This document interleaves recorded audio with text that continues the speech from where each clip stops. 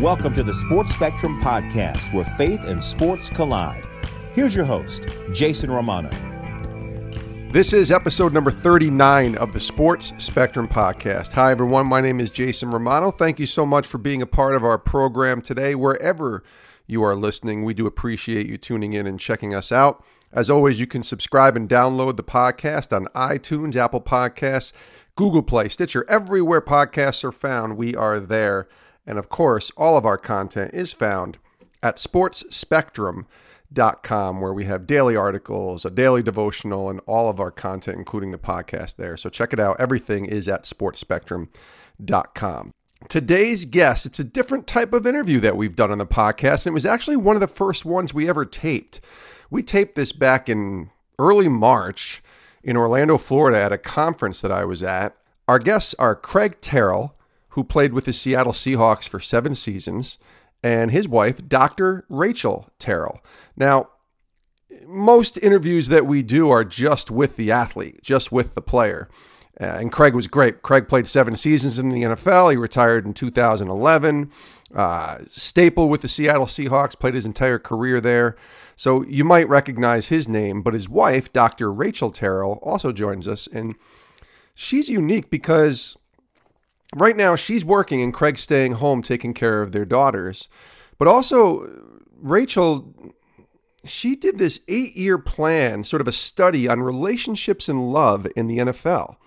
And we talk in this interview about her findings and just how relationships work in an NFL, sort of an NFL environment.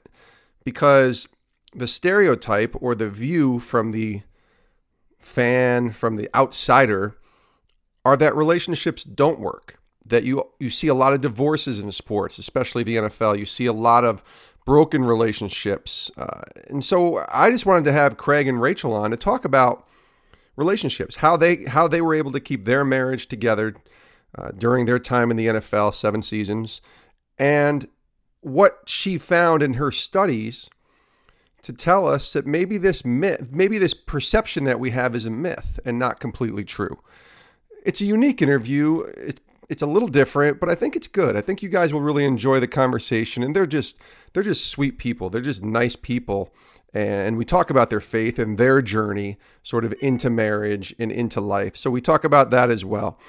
But this is a different interview, but I think you guys will really enjoy this. So without further ado, here is episode number 39 of the Sports Spectrum Podcast with former Seattle Seahawk Craig Terrill and his wife, Dr. Rachel Terrill. Welcome, guys. Great to have you. Thank you for having us. This is cool. This is going to be a different sort of story, I think, from the normal sports stories, because I think we're going to talk about some things that most people, I don't think, even realize exist in the life of the glamorous NFL player. But let's go back to whatever year it was when you guys met and how you met and became eventually Mr. and Mrs. Terrill. Yeah, we were actually classmates. We were in the same class, and I was the I know Rachel has a great other version of this, but I was the football player on campus, and she was the super intimidating, beautiful, smart girl in class that I was afraid to talk to. And we were actually paired up in the same group, and I know she'd love to pick it up from there. I was focused entirely on graduate school, and so I needed to get an A in every class that I took. And that was my focus. So when I walked in the classroom and saw the big football player in the back of the room, he caught my eye immediately. And I knew that no matter what, I did not want to be put in a group with him because I didn't want to get a bad grade in the class. Dumb job. Dumb job. Yes. Here we go. And of course, God's got a sense of humor. So we had 2 group projects, and in both projects we were paired together. And so I assigned myself to be the group leader and assigned him the intro and conclusion of each project because I was certain that he couldn't mess those up. And I didn't. Wow. I did them well. Wow. Perfect intro and conclusion. Do you remember the grade you got? We got an A. I hope so. Yeah, Craig is a humble and sweet guy. He's also incredibly intelligent. I didn't know that then. So he just smiled and said, sure, I'd love to do the intro and conclusion. That's amazing. So take us back to this time you guys meet in class. And where's the spark going here? You're playing college football at this time, right, Craig? I am, yeah. I was playing college football, and we actually didn't start dating for several years later when Rachel had already graduated from Purdue, and she was down in graduate school at the University of South Florida in Tampa. It was my final season at Purdue, and we were playing in a bowl game in Orlando, Florida. We were playing in the Capital One Bowl. And Rachel randomly had a friend of hers who was also at USF with her, who was a Purdue grad, said, "Are you going to the bowl game? Purdue's coming to town." And Rachel hadn't followed Purdue football in the slightest, so she was she said no, but then reached out to me in email, and it was like, wow, the super intimidating, beautiful, smart girl in my class is reaching out. Let's grab dinner while I'm in town. So we kind of had, one of those like movie type dinners where we're sitting there and, everything we say is like, yes, me too, me too, same. So it was that situation. But the timing was so odd because, we certainly could have, when we look back now on our relationship, we certainly could have, possibly dated while we were there when we first met. But the timing of how our lives were both being shaped up by God and where we were headed, it was cool that we connected at that point. We had that conversation, and then our relationship grew from there. So before we go into the moment where you're drafted into the NFL, which I know is going to kind of lead us into the bigger discussion about relationships and being, together as a couple in the NFL. Tell me about your faith walk. Where did that start? Was it rooted from a time you were young? Did there a moment happen in college? Like, tell me about your faith walk and when you came to Christ. Yeah, for me, I grew up. I went to church when I was young. I really had the moment when I was in Seattle. After college, and it was actually through teammates with the Seahawks, and it's why, again, looking back, I look at why was I sent out to Washington State to play for the Seahawks, a team. I could name the NFL teams, but I didn't, the Seahawks weren't necessarily on an Indiana kid's list of like top NFL teams that you see yourself playing for when you're a kid. But looking back at, I met guys like Matt Hasselbeck and Trent Dilfer and Brock Heward who just, spoke into so many guys' lives through that organization. And then the older guy, like Coach Jim Zorn was there and the impact that he had on guys. And it was actually Rachel and I were invited to a church in Seattle the same weekend. We'd been there a little while and we hadn't found a church home, and we had two teammates that invited us to the same church on the same day. Oh wow! And separate conversations. Separate conversations, and you couldn't find more different people. One was Matt, and a lot of people know Matt Hasselbeck and how he is, and the other was the polar opposite of Matt. Well, you can just say his name. It was Grant Wistrom. Okay, so, I remember Grant. Just crazy, wild man, just trying to knock anybody out in sight on the football field. Yeah. We loved them both, but didn't expect them both to be attending the same church. Yeah, so we said, if this church works for both of them, then we gotta go. We gotta check it out. Yeah, and that's where we both kind of gave our life to Christ. That's awesome. Great story. So let's go back a little bit. 2004, you finish your career at Purdue in 2003, and now it's time for the NFL draft. And I'm guessing you think at this point going to be drafted somewhere in past the third round, maybe, right? And then it turns into the sixth round, and Seattle calls, and we're talking about Indiana, and then we're talking about Seattle. Yeah. Big culture shock that changed there. Walk us through the moment when you get the call, and then Rachel, when you're there too, when you hear Seattle, what's going through your mind? We'll start with you, Craig. Yeah, I wasn't sure if it was going to happen. I know, I was projected anywhere from a late pick to free agent to I could never play another snap of football. Sure. Really, I was just one of those kind of bubble guys. So I think I was watching and like it would be cool, but I guess I didn't have my hopes set that I was going to actually get drafted. And then like I've got a few phone calls, like people just feeling me out. I think it was maybe for like free agency purpose, if I didn't get drafted. And then phone rings and it's a guy from the Seahawks and he's just kind of like small talking to me like, Like, no clue what was going on. And he's like, all right, look at your TV. We just drafted you. So It was like, we had a house full of people. Yeah, had a big party. Yeah, it was really cool. And Rachel was there, and she's got a good perspective. And you're not married at this time, right? No. You're just kind of dating. Yeah, really defining, what our relationship is then. Yeah. Because, like she said, she's committed to earning her PhD and being in grad school in Tampa, Florida. And then the Seahawks called. So Seattle calls, Rachel. Yeah, so I was in year 1 of a 5-year doctoral program. And so, like any good graduate student would, I had a spreadsheet of all the teams that were possible, of course, all the teams that might need a defensive tackle, how much a plane ticket would cost to get from Tampa to any of the cities, and whether or not we'd be able to make it work by flying to games on Sundays and coming back. Right. And there were 3 teams that made it impossible to fly back and forth. So I prayed my young faith as hard as I could and said, just God, don't make it any of these teams. And if you could make it a Florida team, that'd be even better. And God loves to have a sense of humor, doesn't he? Yeah, he wasn't real thrilled. I'm guessing with what I asked. And so all of a sudden when he said Seattle, his eyes started tearing up, and the cake on the table had already congratulated him, and his mom was crying, and his family was cheering, and I started crying too. But it was is this a weird moment? Like, you're so excited, the dream is happening. You're drafted into the show, to the NFL, but you're going in one of the 3 places that you were hoping and praying not to go from a relationship level.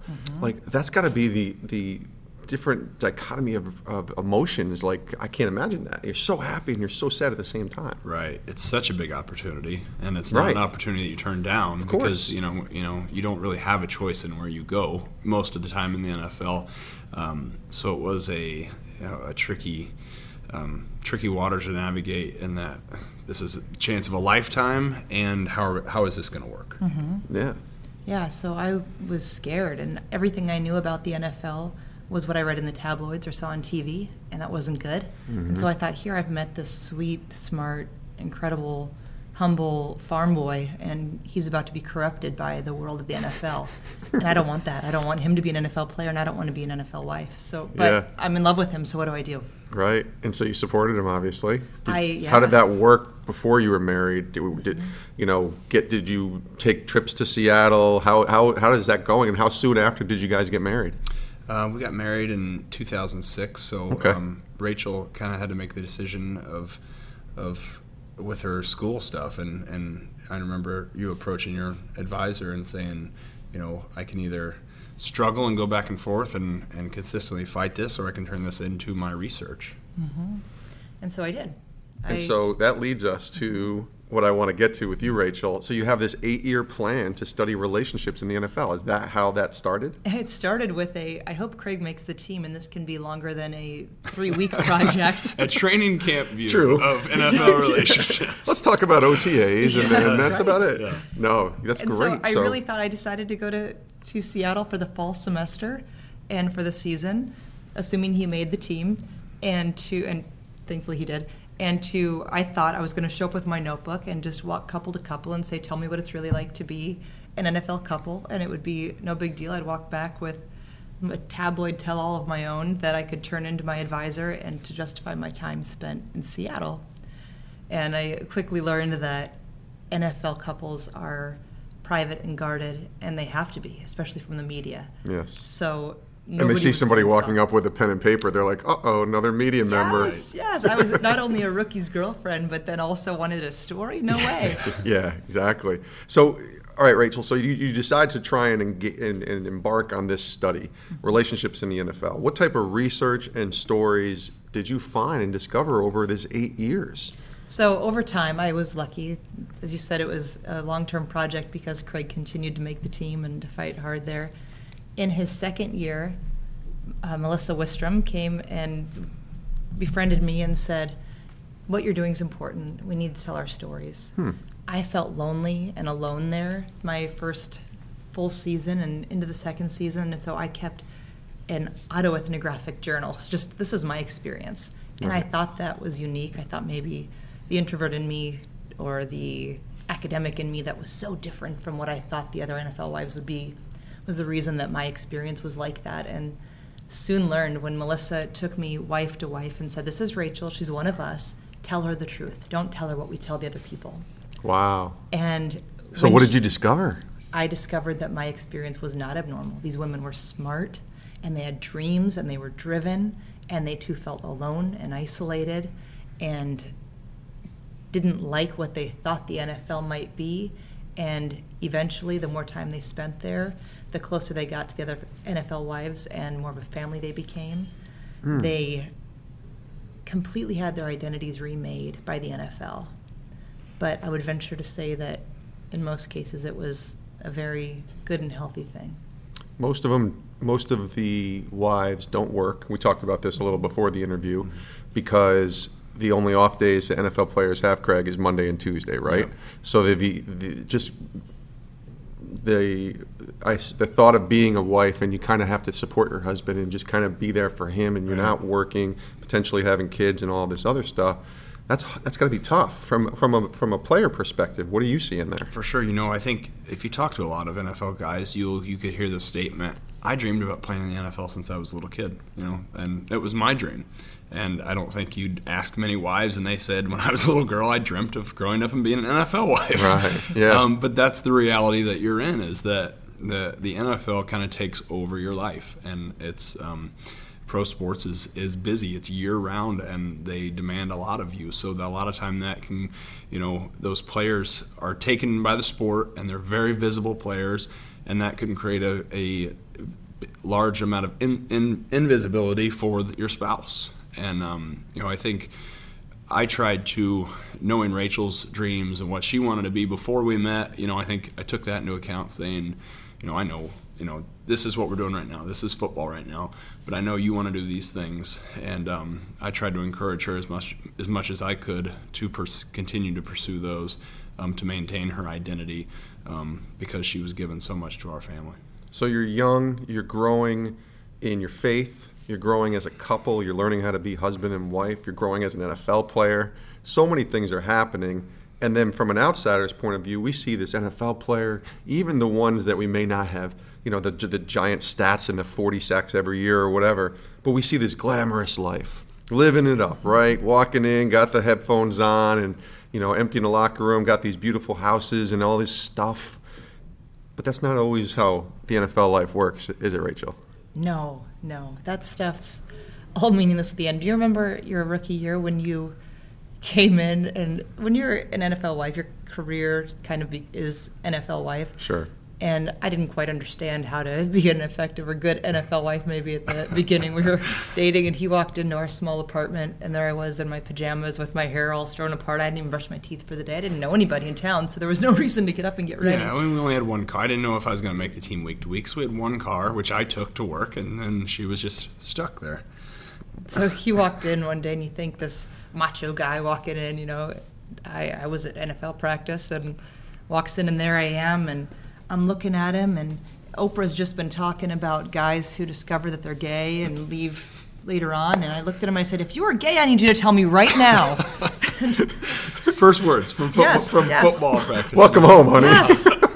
And he looked at me, I'm sure, that was just in my pajamas with my messed up hair, and he looked at me and he said, "What do you want for dinner?" And he went and started cooking dinner for us, and it was okay, but it certainly isn't the luxurious life that maybe even he imagined. That does not sound glamorous. It's a tumultuous, whether it's a year or 10 years, because it's a game of so many unknowns. Not just for me. Obviously, you can get injured. You hear that all the time. This could be your last play. You play it like your last play, because you could have an injury that you never put the helmet on again. But also from the business side of the NFL, where they can cut you for any reason at any point. You have zero guarantees, and you have to try to plan your life outside of football around that reality.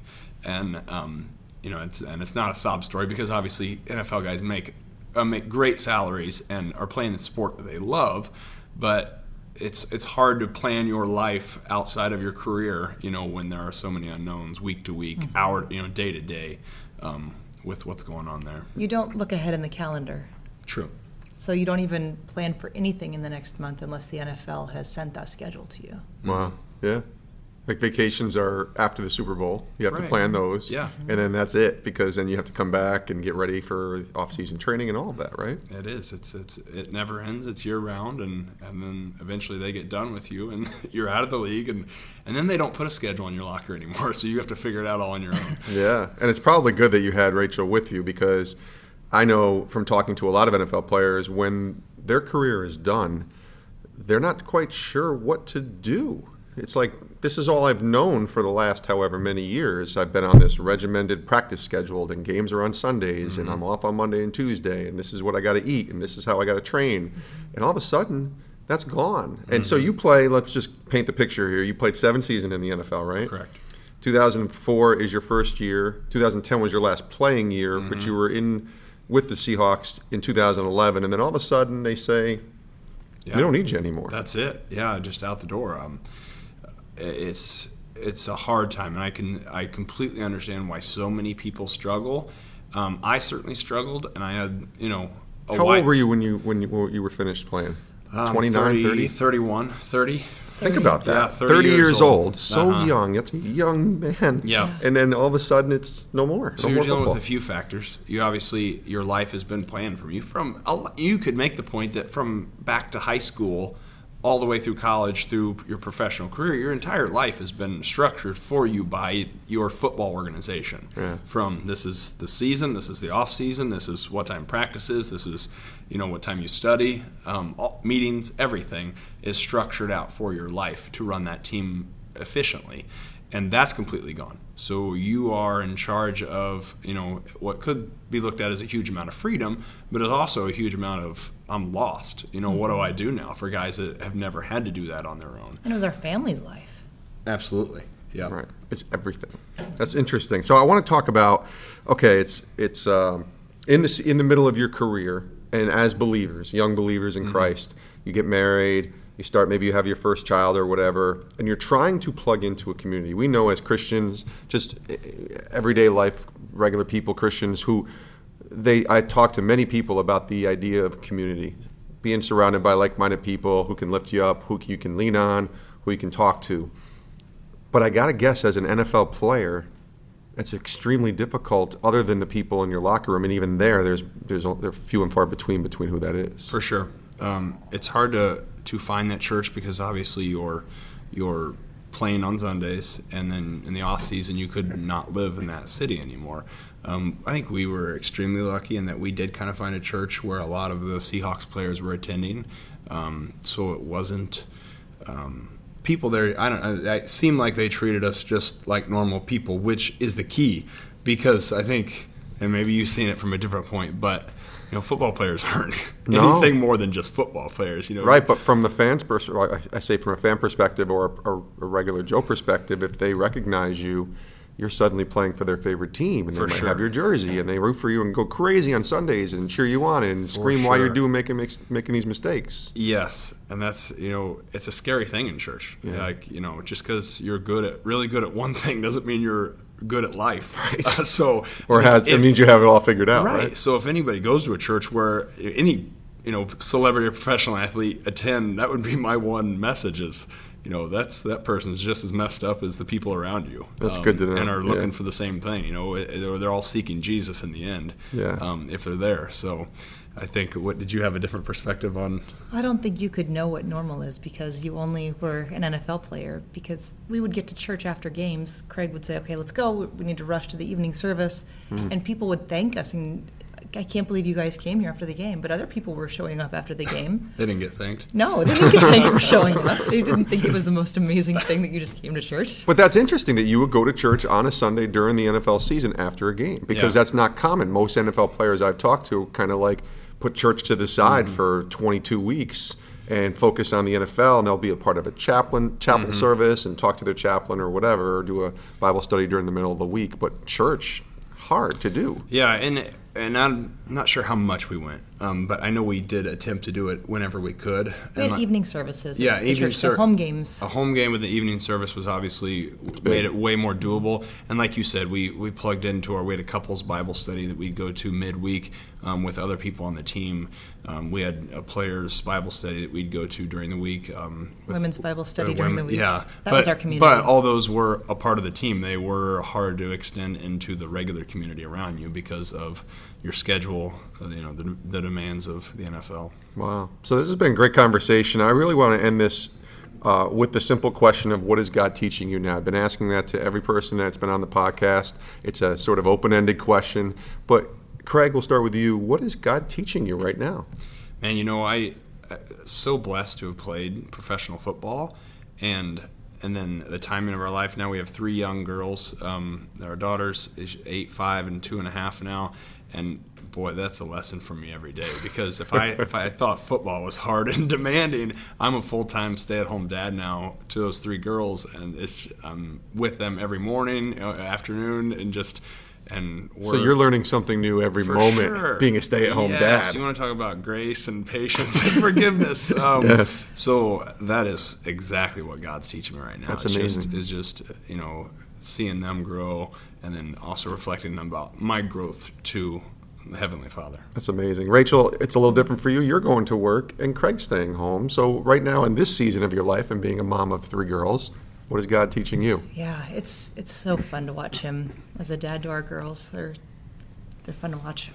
God's teaching me. It's kind of surprising to me. I thought that when football was over, it'd be my turn, and I would go and I would do my stuff and I would be wildly successful. But it's hard to compete with NFL level success. Yes. So God's teaching me now that being who I am and using what He's given me is success in itself, and success in His eyes, even if that doesn't look like playing in the NFL. That's awesome. And I think, listen, you got a good marriage going with 3 young girls. That's success. Mm-hmm. Forget like the vocation and the jobs and all that. If you can make that work, that's success. Right. So, listen, this has been great. Craig, Dr. Rachel Terrill, thank you guys so much for being on the podcast. Thanks for having us. We loved it. And we really appreciate Craig Terrill and his wife, Dr. Rachel Terrill, for joining us here on the Sports Spectrum podcast. I had fun doing that interview. That was one of the first interviews I ever taped for this podcast back in March, and we wanted to save it to run it around the time when the NFL season was going on, because it's more relevant, I think, and fans are kind of paying attention more to the NFL. And hearing Craig's journey to the NFL and being drafted by the Seahawks and going from Indiana all the way out to Seattle, it was fun and interesting to get to know those guys.